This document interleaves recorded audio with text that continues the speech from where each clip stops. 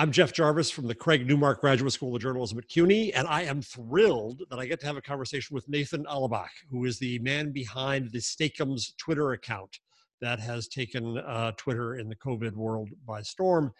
And the reason I wanted to talk so much to Nathan is because with my colleague Carrie Brown at the Newmark School, we started a degree in social journalism, which is not just about social media, it's about interacting with and listening to communities. And I was so impressed with what Nathan did with Twitter, the tool of social media, and the odd platform of the brand, that I wanted to talk to him from his perspective about lessons for, I think, for journalists and for our students and other journalists about how to interact with the community these days, how to have credibility and such. So that's my intro, Nathan. Thank you for doing this. I'm grateful. Yeah, I really appreciate it, Jeff. It should be fun. So I'm sure you've told the origin story 100 times, but can you start there with how you turned the Steak-umms account into a voice of reason and rationality in an otherwise insane time? Yeah, it's very strange hearing it out loud. It never feels like a normal thing to hear it out loud. I'll say that.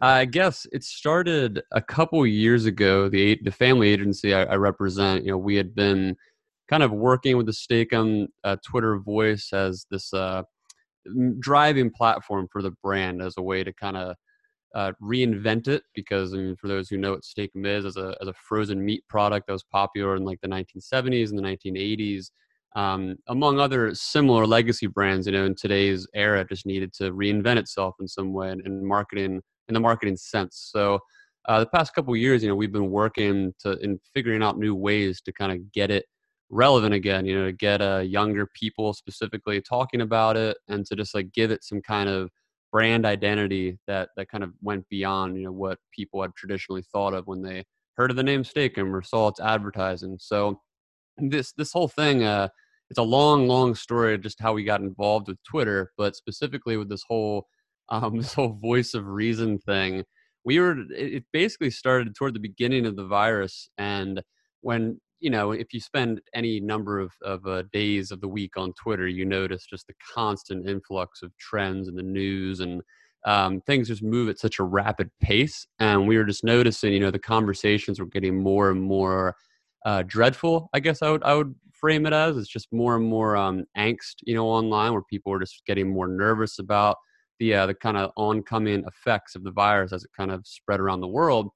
And we were just like, I guess at first taken aback. So we were trying to figure out, like, okay, as a frozen meat brand that operates as a for-profit basis, we're not really at any point in authority per se to like interject ourselves in the same way that other maybe media brands or more like journalistic institutions or medical and scientific communities would be in a place to kind of speak as an authority, like you framed it as, to the pandemic and this whole like outbreak of misinformation. We didn't really know how to position ourselves at first, so we just spent a lot of time listening to conversations and kind of seeing what we thought was missing from these conversations, and then just figured out, we're just gonna have to take a chance here, because it's either one, we completely sit on the sidelines and say nothing, which is honestly a good strategy for a lot of brands, because most people are kind of fed up with what brands are trying to like insert themselves into this conversation right now. It's not really a time for advertising, as we've all figured out. But we just didn't think that was best, because we've done this type of like interjection and cultural commentary in years prior. So we kind of had some clout, as they say, to be able to insert ourselves in a way that just felt like the brand we had been building on Twitter, which is this kind of unifying voice, cultural criticism, but done through more nuance and understanding. So just it kind of just fell on our laps. Like it wasn't intentional in the sense that we didn't think it would go viral, obviously, like the way it did. It was just more like, hey, these are some things that aren't being said or talked about enough on Twitter and just online in general. How can we provoke thought and bring people together while doing it? So that's kind of how the seed got started. So I want to virtually hug you for starting out with listening. Um, the social journalism program we started is all about some teaching journalists to listen, because we're not very good at listening, to be honest. We listen for quotes, we listen for the things we want to put in our stories, but we're not good at truly listening. And we have a program in entrepreneurial journalism where I also teach. It's about listening. And you come from marketing. And you would think that a marketer's first job is to speak, is to have a message, is to get stuff across. So tell me a little bit about how you practice the skill of listening and how you did that in this case. Yeah, it's an interesting question because you're right. I mean, marketers in general, they tend to exist in what I would kind of call the silo of analytics, where Mm-hmm. marketers tend to use a lot of third-party tools and ways to track, their audiences and how to, directly advertise to their consumer base, and it's very, it's very numbers driven in most cases, especially in today's era. But for us, I mean, through the Twitter account with Steak-umm, we really, for better or worse, I mean, some people hate that we've done it this way. Some people are obviously fans of it, but we've built the brand on Twitter through various communities that we've just basically played a part in some way over time. I mean, we've basically, depending on, I'm trying to think how to phrase this, like something might come up, say in like media circles, like some topic on a given day, and Steak-umm, the brand on Twitter, will just kind of jump in it and like insert itself. And then over time, as it does that, it kind of becomes like a namesake in these smaller communities. And through doing that over like dozens of communities over the past 3 years, I've just through the account, like we follow a pretty wide range of different accounts and for a wide range of communities. And I make sure, the sort of trending stuff that we're seeing is varied, because obviously like the Twitter and any web and any social media platform will give you like a tailored algorithm of trends that it thinks you want to see. So we'll try to like mix that up as much as we can so it doesn't like stay siloed in any one direction. So it's more just like it has to be more than a marketing tool. It has to be like actually participated in the culture, which is something that like me personally, among my coworkers as well, we spend a lot of time just like reading the news and following various online communities and actually participating in these discussions so that we feel like we have at least some semblance of understanding of what's going on in the conversations that are being had, so that when we insert ourselves, it's not just like clearly out of left field and clearly an outsider perspective. It kind of feels more integrated and familiar from those who are in those communities. You know what I mean? So I want to come back to communities, but I still want to push you a little bit more on what you were listening for. What it is that maybe you wanted to because I hear you that you saw that moment where you could react, but you also said earlier you saw what was missing in the conversation. Was it just rationality, and that was your opening? What was missing? Yes, and I would say this is a tough one, because I would say the biggest problem. So there's two. There's I don't even want to frame it as the biggest problem, because there's so many big problems. But Yeah. specifically with what we were seeing on Twitter. So like right away, I mean, and I'm sure everybody else can attest to this. Within the first month of the pandemic, kind of like hitting, particularly the U.S. Media mainstream, there was an immediate politicization and polarization of the virus. Like it was just Right. right away. It seemed like there was a large sects of both political parties that had like their strong takes on it, and they were just colliding. And it was just there was no centralized media narrative that people were following, and then maybe you had some dissenters on each side. It was pretty like broad subcultures that were like really at odds with each other. So that was like the first thing we noticed. But then obviously with that, there came like the waves of misinformation then, because of that breakaway from like a mainstream narrative that everybody could agree upon. All these people were kind of coming to the table with like various conspiracy videos on YouTube and blogs that you've never heard of, that have no citations or authors. And you're seeing this stuff get spread around like virally. And those are the two main problems. So like with that, because it is politicized, I know personally, like from my own, biases and perspectives, when I look at the people that I've known personally, like in my life, that would share more of like the conspiratorial misinformation that's been going around, I have to think like, why are they doing that? Like, what is their motivation? What is the cause that is driving them to this? And a lot of it is just media literacy. A lot of it is, powerful people and institutions taking advantage of those in this time of misinformation because it's a time of panic. So that people are more vulnerable to it. And so for me, like just generally speaking, like when we were just all kind of coming together and listening for this stuff, the big thing is like, okay, we all see that it's politicized, but how can we speak to the problem in a way that like is direct and addressing like misinformation and all that, but is also being empathetic and trying to be understanding to why that's happening. And a lot of that is just like asking questions. A lot of that's phrasing things in a broad, unifying sense. But that was like the general gist of what I think was missing. And part of the reason why I think, and I've said this and many others have said this since then, part of the reason why Steak-umm as a brand kind of went viral and people were attracted to it in this way is because if you heard the same exact messaging from any one, say it was like, I don't know, like Chris Hayes on the left or like Tucker Carlson on the right, it would never have the same resonating effect because of like their pre-existing prejudices and biases and their stand-in in the media landscape. It's the fact that it came from a random frozen meat brand that it kind of like brought people together because it was like, oh, like we all know Steak-umm's motivations are to sell frozen meat, not to like, push a certain political or media based agenda. So that was kind of our initial thoughts coming into this whole space of what needed to be said and why maybe not nobody, but few other people were speaking to these things. It was that moment we're saying even a frozen meat brand has more sense than this has, right? Yeah, which is kind of beautiful. Tell me more about community, because I didn't know that that's how you approached it, that you enter yourself into multiple communities. And again, I'm going to go back and plug my social journalism program. Applications will be reopened very soon. That we go to communities that are self-defined, not that are externally defined. And marketers are really big on defining people with fake names and demographics and all kinds of things. On social media, you don't see that. So you have a different relationship to community? Talk about that for a minute.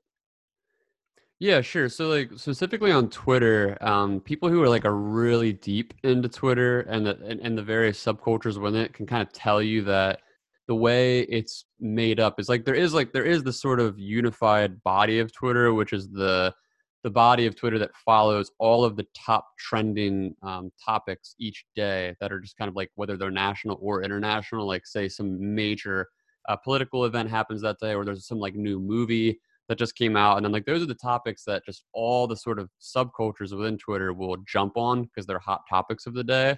But like broken down within those main topics, you have like all these different subcultures that people tend to refer to whatever the name of it is prior to the name Twitter. So they'll say like brand Twitter is a subculture, which is like all of the brands like Steak-umm or Wendy's or Moon Pie. So that would be like brand Twitter as a subculture. There's library Twitter, which is like a Twitter subculture made up of librarians and book lovers and actual like library institutions like the libraries themselves or other nonprofits based around books. And then you have other ones like media Twitter, which is a lot of like the journalists that obviously are reporting on this stuff.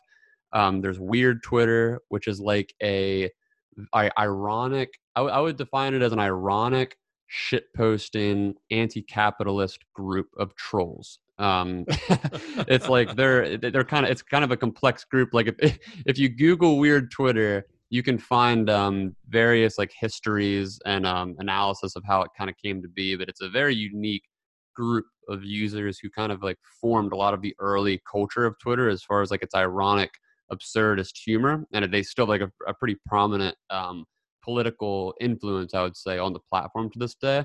So especially this day with the 2016 election with Bernie Sanders running, they kind of like really earned like a lot more media clout through that. But there's all these different subcultures, and over time for us, we, like I said earlier on, like we just kind of been exploring them as time goes on. Like even in recent years, like some of the more recent ones that I've spent more time in personally has been like Stan Twitter, which is like this massive like, and then within Stan Twitter, there's all these like subsets of like various people that these groups quote unquote stan or like worship / follow obsessively. Like a lot of it's around K-pop groups or certain YouTubers like Shane Dawson or certain musicians like Justin Bieber or Ariana Grande. And these are like massive, massive, massive subcultures of people, and they all have like their own language and like this. They'll often brigade certain hashtags to like kind of artificially force trends in the trending tab. So anyway, these are all just things that I've just been interested in personally, and so have my coworkers over the past few years.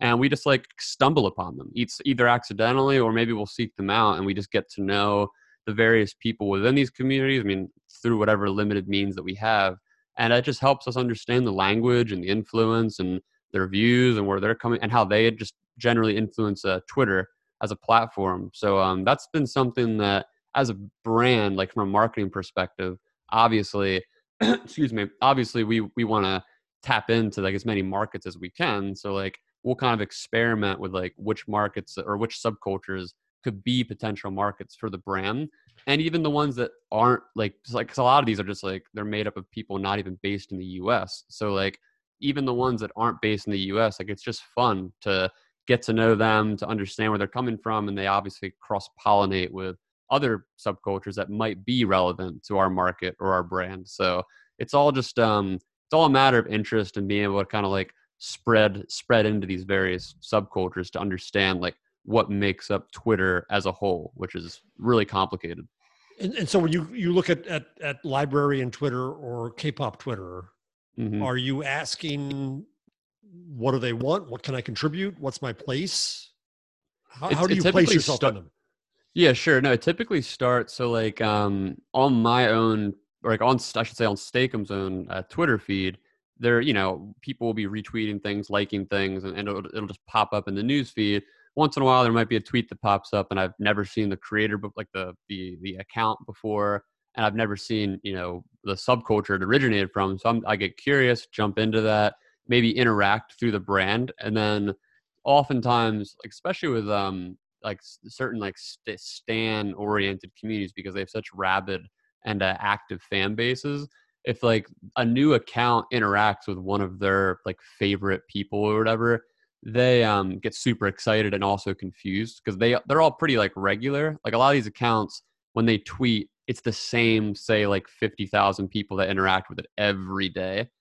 So like when a new account interacts with it, they're all just like, what the heck, like who's this who's this Surprise. account? Yeah, so like when it's Steakum, it obviously like presents a whole other layer of just like, why is this frozen meat brand interacting with our favorite YouTuber or favorite musician or whatever? So it sometimes it starts with that. Like I'll just tweet at one of these big accounts like in the middle of something trending.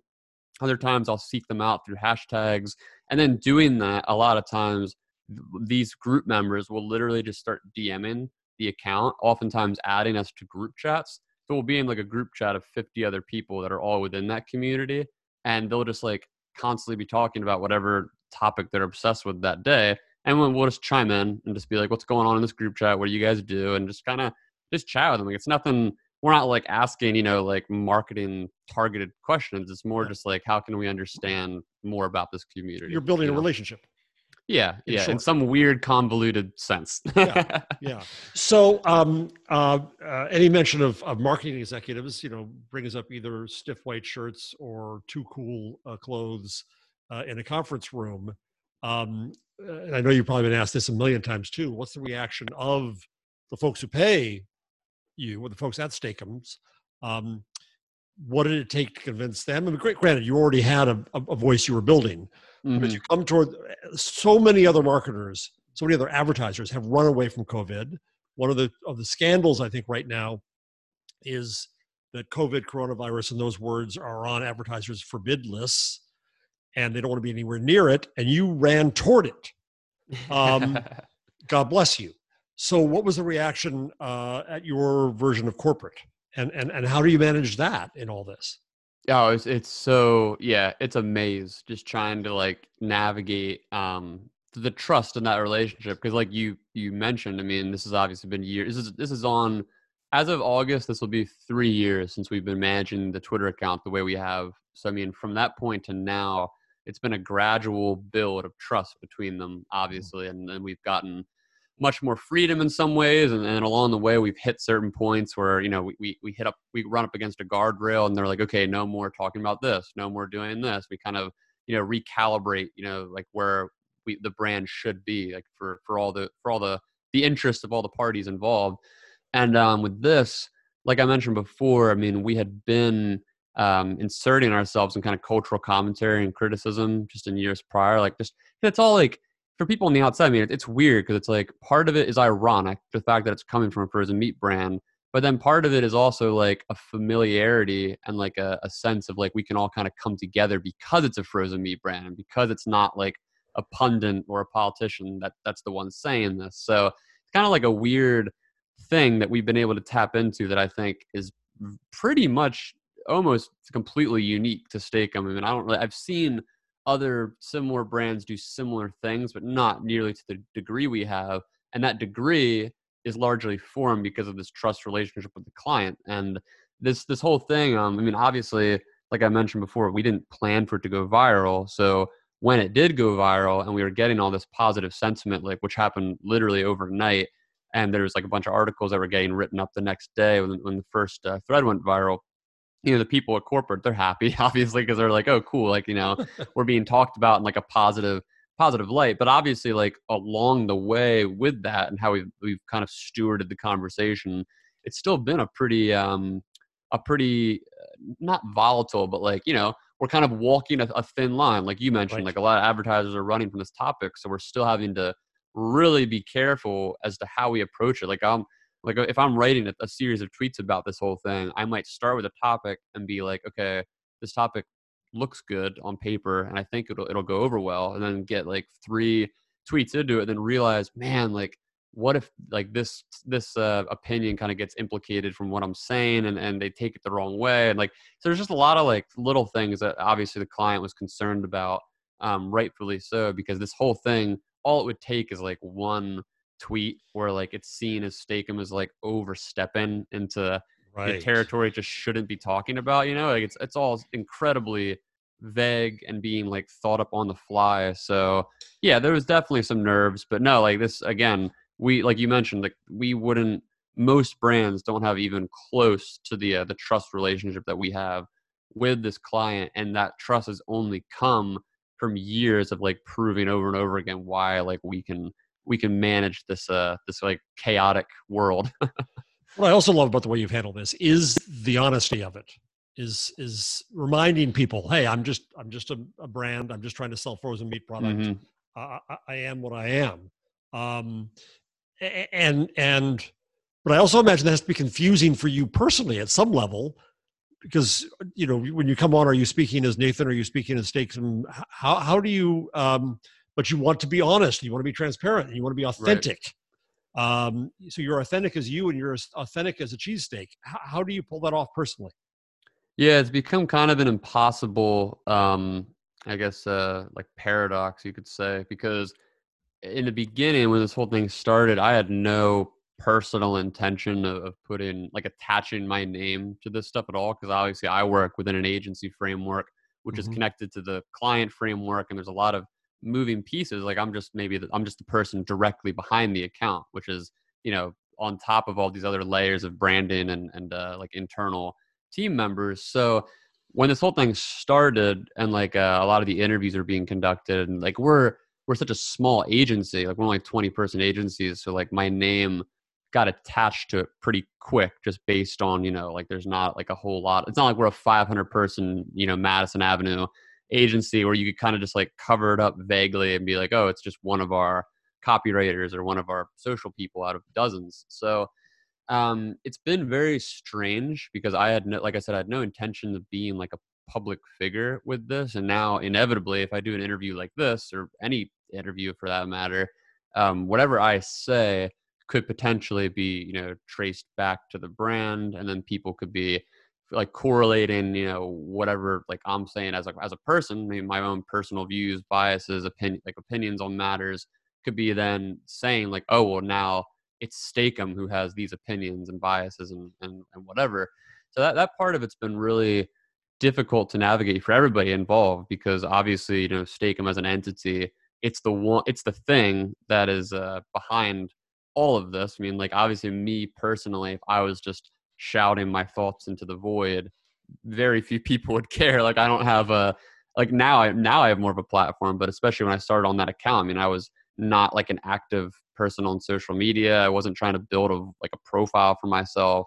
So it is very bizarre, and it can be kind of tumultuous just because, like I said, I mean, Stakem is an entity that is a brand, and I am a person, but like I've been directly associated with that brand in a way that it's kind of like the genie's out of the bottle. So I have to be like really careful in just like anything I tweet, anything I say in interviews, and it's a shame because obviously, you know, I wish there was more separation, and I think it could get built up again as time goes on, but especially in like the aftermath of these viral moments where there's like that direct one-to-one, like, oh, here's a Wall Street Journal interview where it's talking about the Stakem Twitter account, and then it says right there, like, here's the person behind the Stakem Twitter account.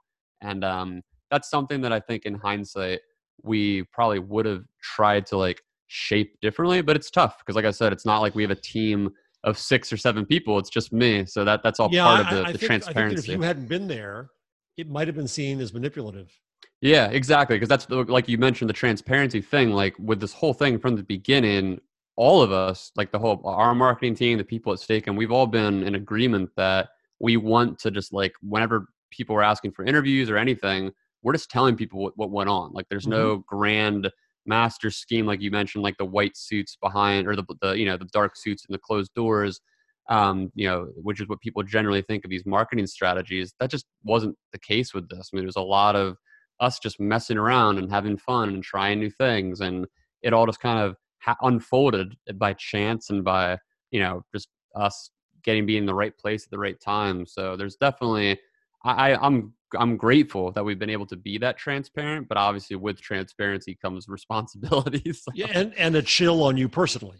I Yeah, hear yeah, that too. totally. Because there may be Yeah. things you want to say, but you realize you can't right now, unless you have a Yep. third alter ego, and then you don't get the No. accounts confused. Yeah. Nope, absolutely. Yeah, it's very difficult to navigate. And I'm used to, like I said, I've adjusted, I'm used to it at this point, but it is it is a shame because there are obviously circumstances where I'm like, I wish I could just go off about all these various topics, but I need to like restrain myself in a way. And it's not even just like, even if I wasn't this closely represented to the brand, just generally speaking in like media and advertising these industries, like there is a lot of touchy, like you're like, oh, you got to watch because like your future employer might be looking, like your competition might be looking, there might be peers that you could offend, like there's all these strange relationships you have to navigate within our industries just to make sure you're not like a liability to any companies. So there's already that pressure, and then this just adds like another layer of trying to be a certain way, you know. It's something journalists struggle with too. I mean, I used to be a columnist. Now I'm a blogger, and I have tenure, so screw it. I can say what I want to. Um, but if you're a student, if you're new in the field, if you're working for a publication, that's hard. Um, uh, so, in praise to you, the average schmo couldn't pull off what you're doing, right? It's smart. What did you study?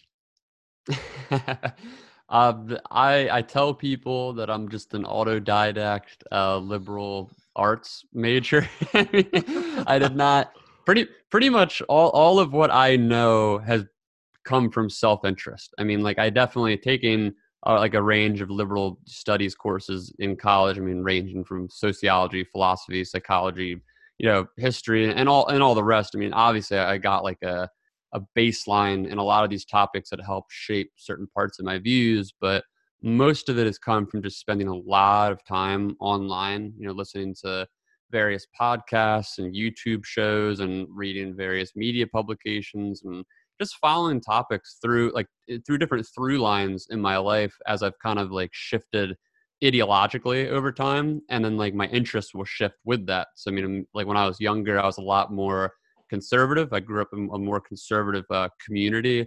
And as I got older, I kind of rejected that, went the other way, went pretty progressive. And then as I got a little older, then I kind of like pulled back toward the center a little bit. And then I pulled back toward the left a little bit.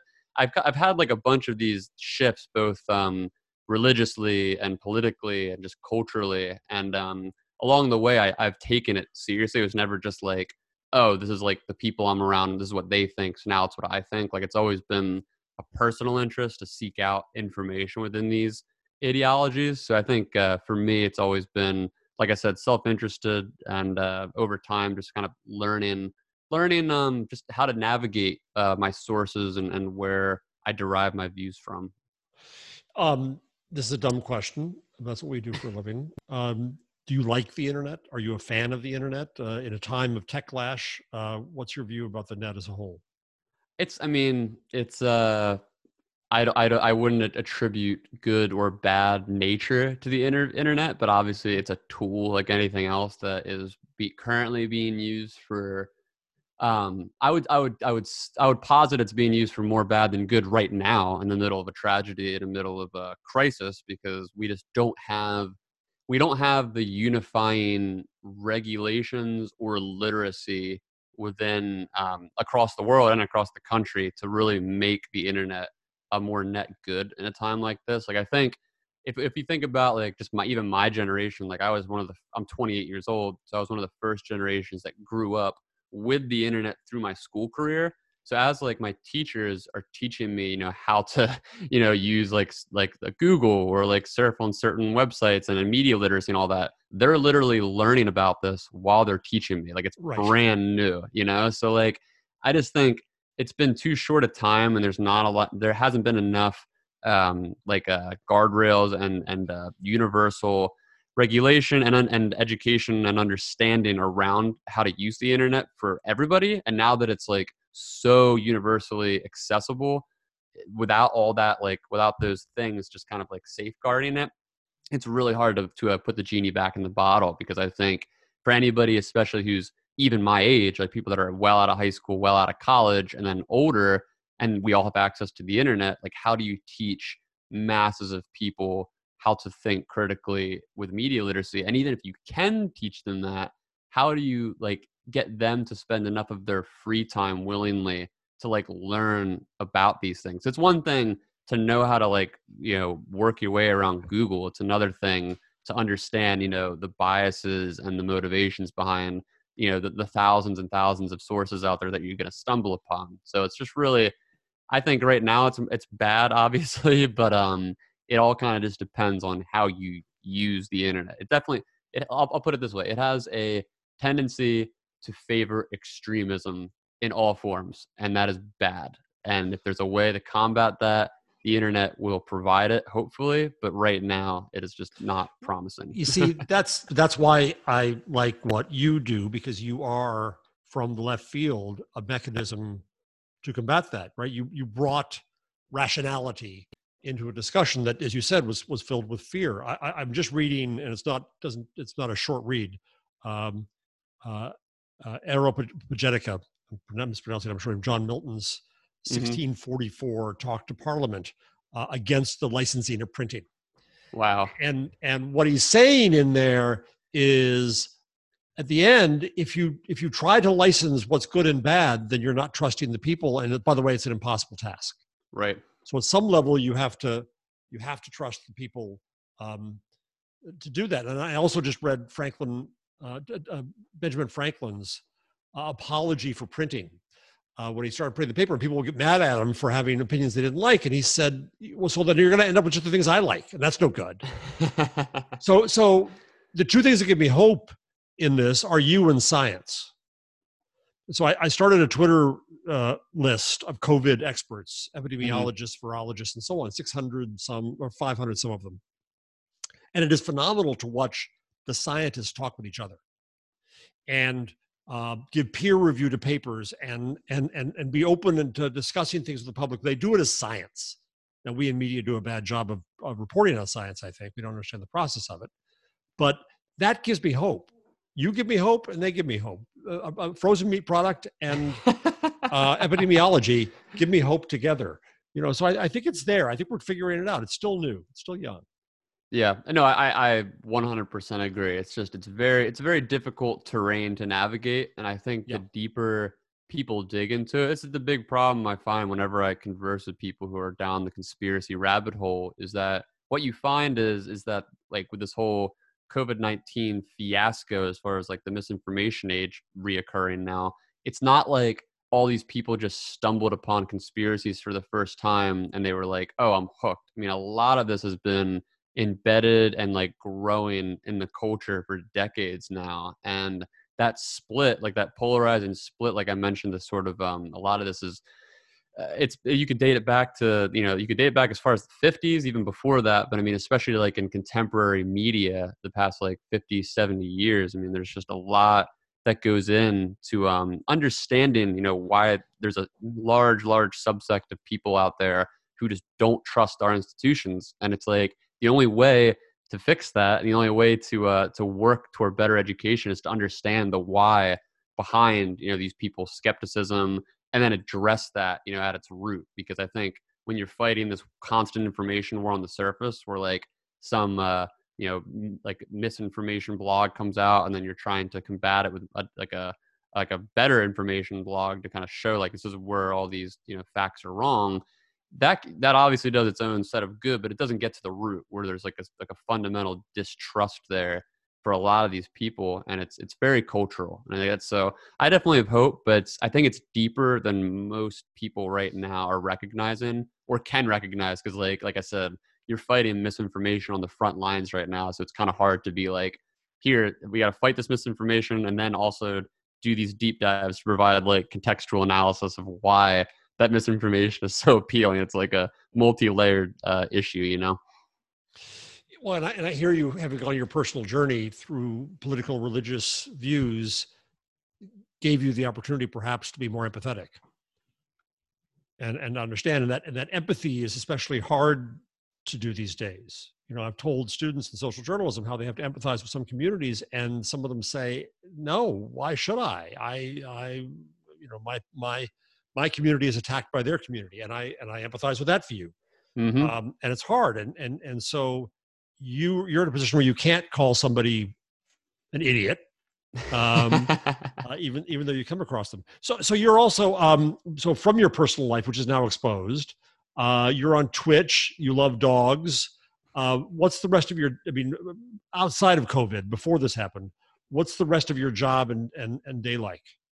I'm not gonna lie. I mean, literally, at this point in my life, I'm just a nerd. I mean, my interest is this stuff. Like, I'm obsessed with just like different culture wars and misinformation, and trying to understand why people disagree about things. I mean, this is just the politics and the culture of it all is like my number one interest. I spend a lot of time reading and studying about this.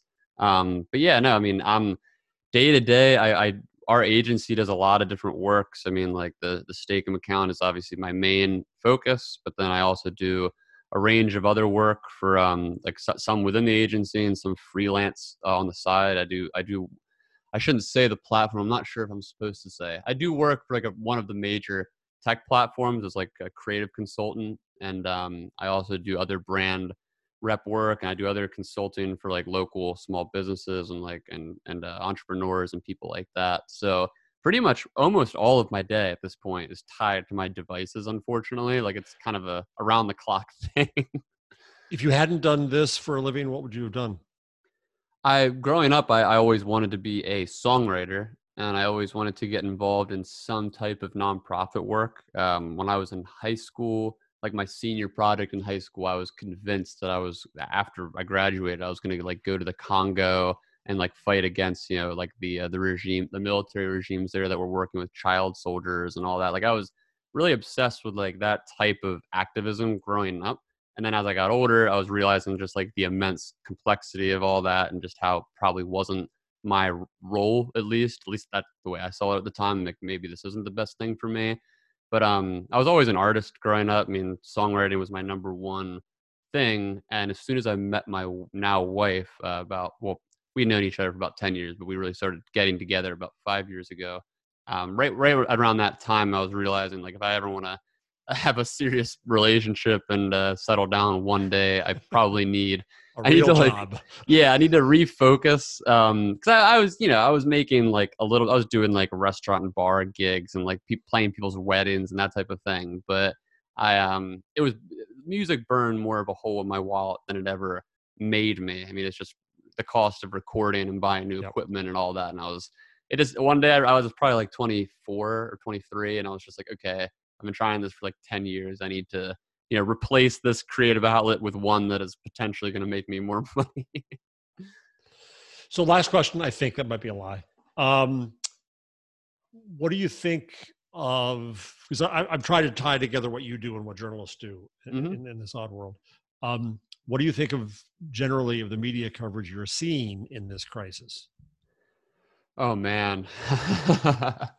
I think it's a mixed bag, man. I mean, as well as I know, like there's so many differences in types of media coverage. Like I think to me the biggest problem has with the media coverage so far has been the sort of, and it's not necessarily the media's fault per se, but it's the sort of blurring of the lines between reporting and then like actual like journalism, like the writing up and like the fact checking of certain events. Because I think like throughout the virus, because it's changed so frequently, a lot of times like whether it's CNN or MSNBC or Fox or even like some of the more like traditional institutions like the New York Times, like they'll be writing stories as events unfold, but then like the next week there's some contradictory evidence or something that happened that they missed. And then because of that, because of how fast paced it's been moving, the people that are on whatever opposing side politically or culturally point to those errors and are like, look, this is, whether it's fake news, or they'll just say like that they've been lying to us, like the media doesn't have our best interests at heart. And I think just that like misunderstanding between like, boots on the ground reporting on a 24/7 basis and then the actual like, and I'd maybe throw op-eds on top of that versus like, the more reviewed, editorialized pieces that actually, take a lot of time to get put out and they're fact checked and it's solid. I think just the miscommunication and understanding between those things for the general public in the midst of all this has been a huge problem. So a lot of the reporting I've seen hasn't been bad. It's just the fact that like things are changing so fast and there's not like I mentioned before, there's not a unifying narrative. So it's just so easy between like sort of the traditional like establishment media companies and then these more newer like independent digital companies, and they can constantly be like contradicting each other, and like it just leads to the sort of the viral conspiracy nature of a lot of the misinformation out there to be like, look at these headlines from CNN or look at this quote in the New York Times, like they said this thing, but then, or even like the WHO or CDC, like they said this thing months ago, but now they're saying this thing. And I just think the media has struggled a lot with trying to like reestablish some semblance of like, this is what our reporters are doing, like with their boots on the ground. This is what like our, editorialized pieces are trying to do, like to like disseminate, what's been happening and try to like source it and fact check it and all that. And so I don't, if I had to give them a grade, I don't know. There's too many. Like I think some publications have done a really good job. Some have done a really bad job. But just generally speaking, like I think even on the left side of the political spectrum, I would say that the public has a degraded trust in media through all this, and it sucks because like I said, I don't think all of it is the media's fault. It's just more like a perception thing and a failure to like educate, and I don't even know if that's the media's job necessarily. It's just that perception that people have of like, here's this headline and here's this report from a week ago. Now it's being contradicted or changed. And what can you really trust? Like that's a sentiment I see on every platform from people who are like kind of like pseudo skeptics. They'll be like, well, you can't trust anyone. And it's like, okay, well, then you're not saying anything. If you can't trust anyone, then you're just not consuming. Like you're obviously trusting someone. So like there's this weird, gray space of distrust, and I don't know. Just if I could like put all the media and smush them into one entity, I don't really know. Right. Maybe give them like a C+ or like a B-, something like that. Would you have ever considered being a journalist?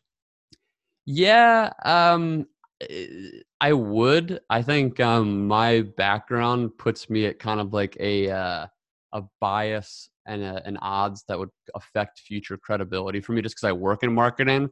I mean, I come from like a lot of the sort of left-leaning critique of media in general, like the sort of like the Noam Chomsky manufacturing consent, like just I'm not like an ideologue in that sense, but I do think there's a lot to be said about the the sort of critique of mass media in general having like some, unified propaganda kind of built subconsciously into the model.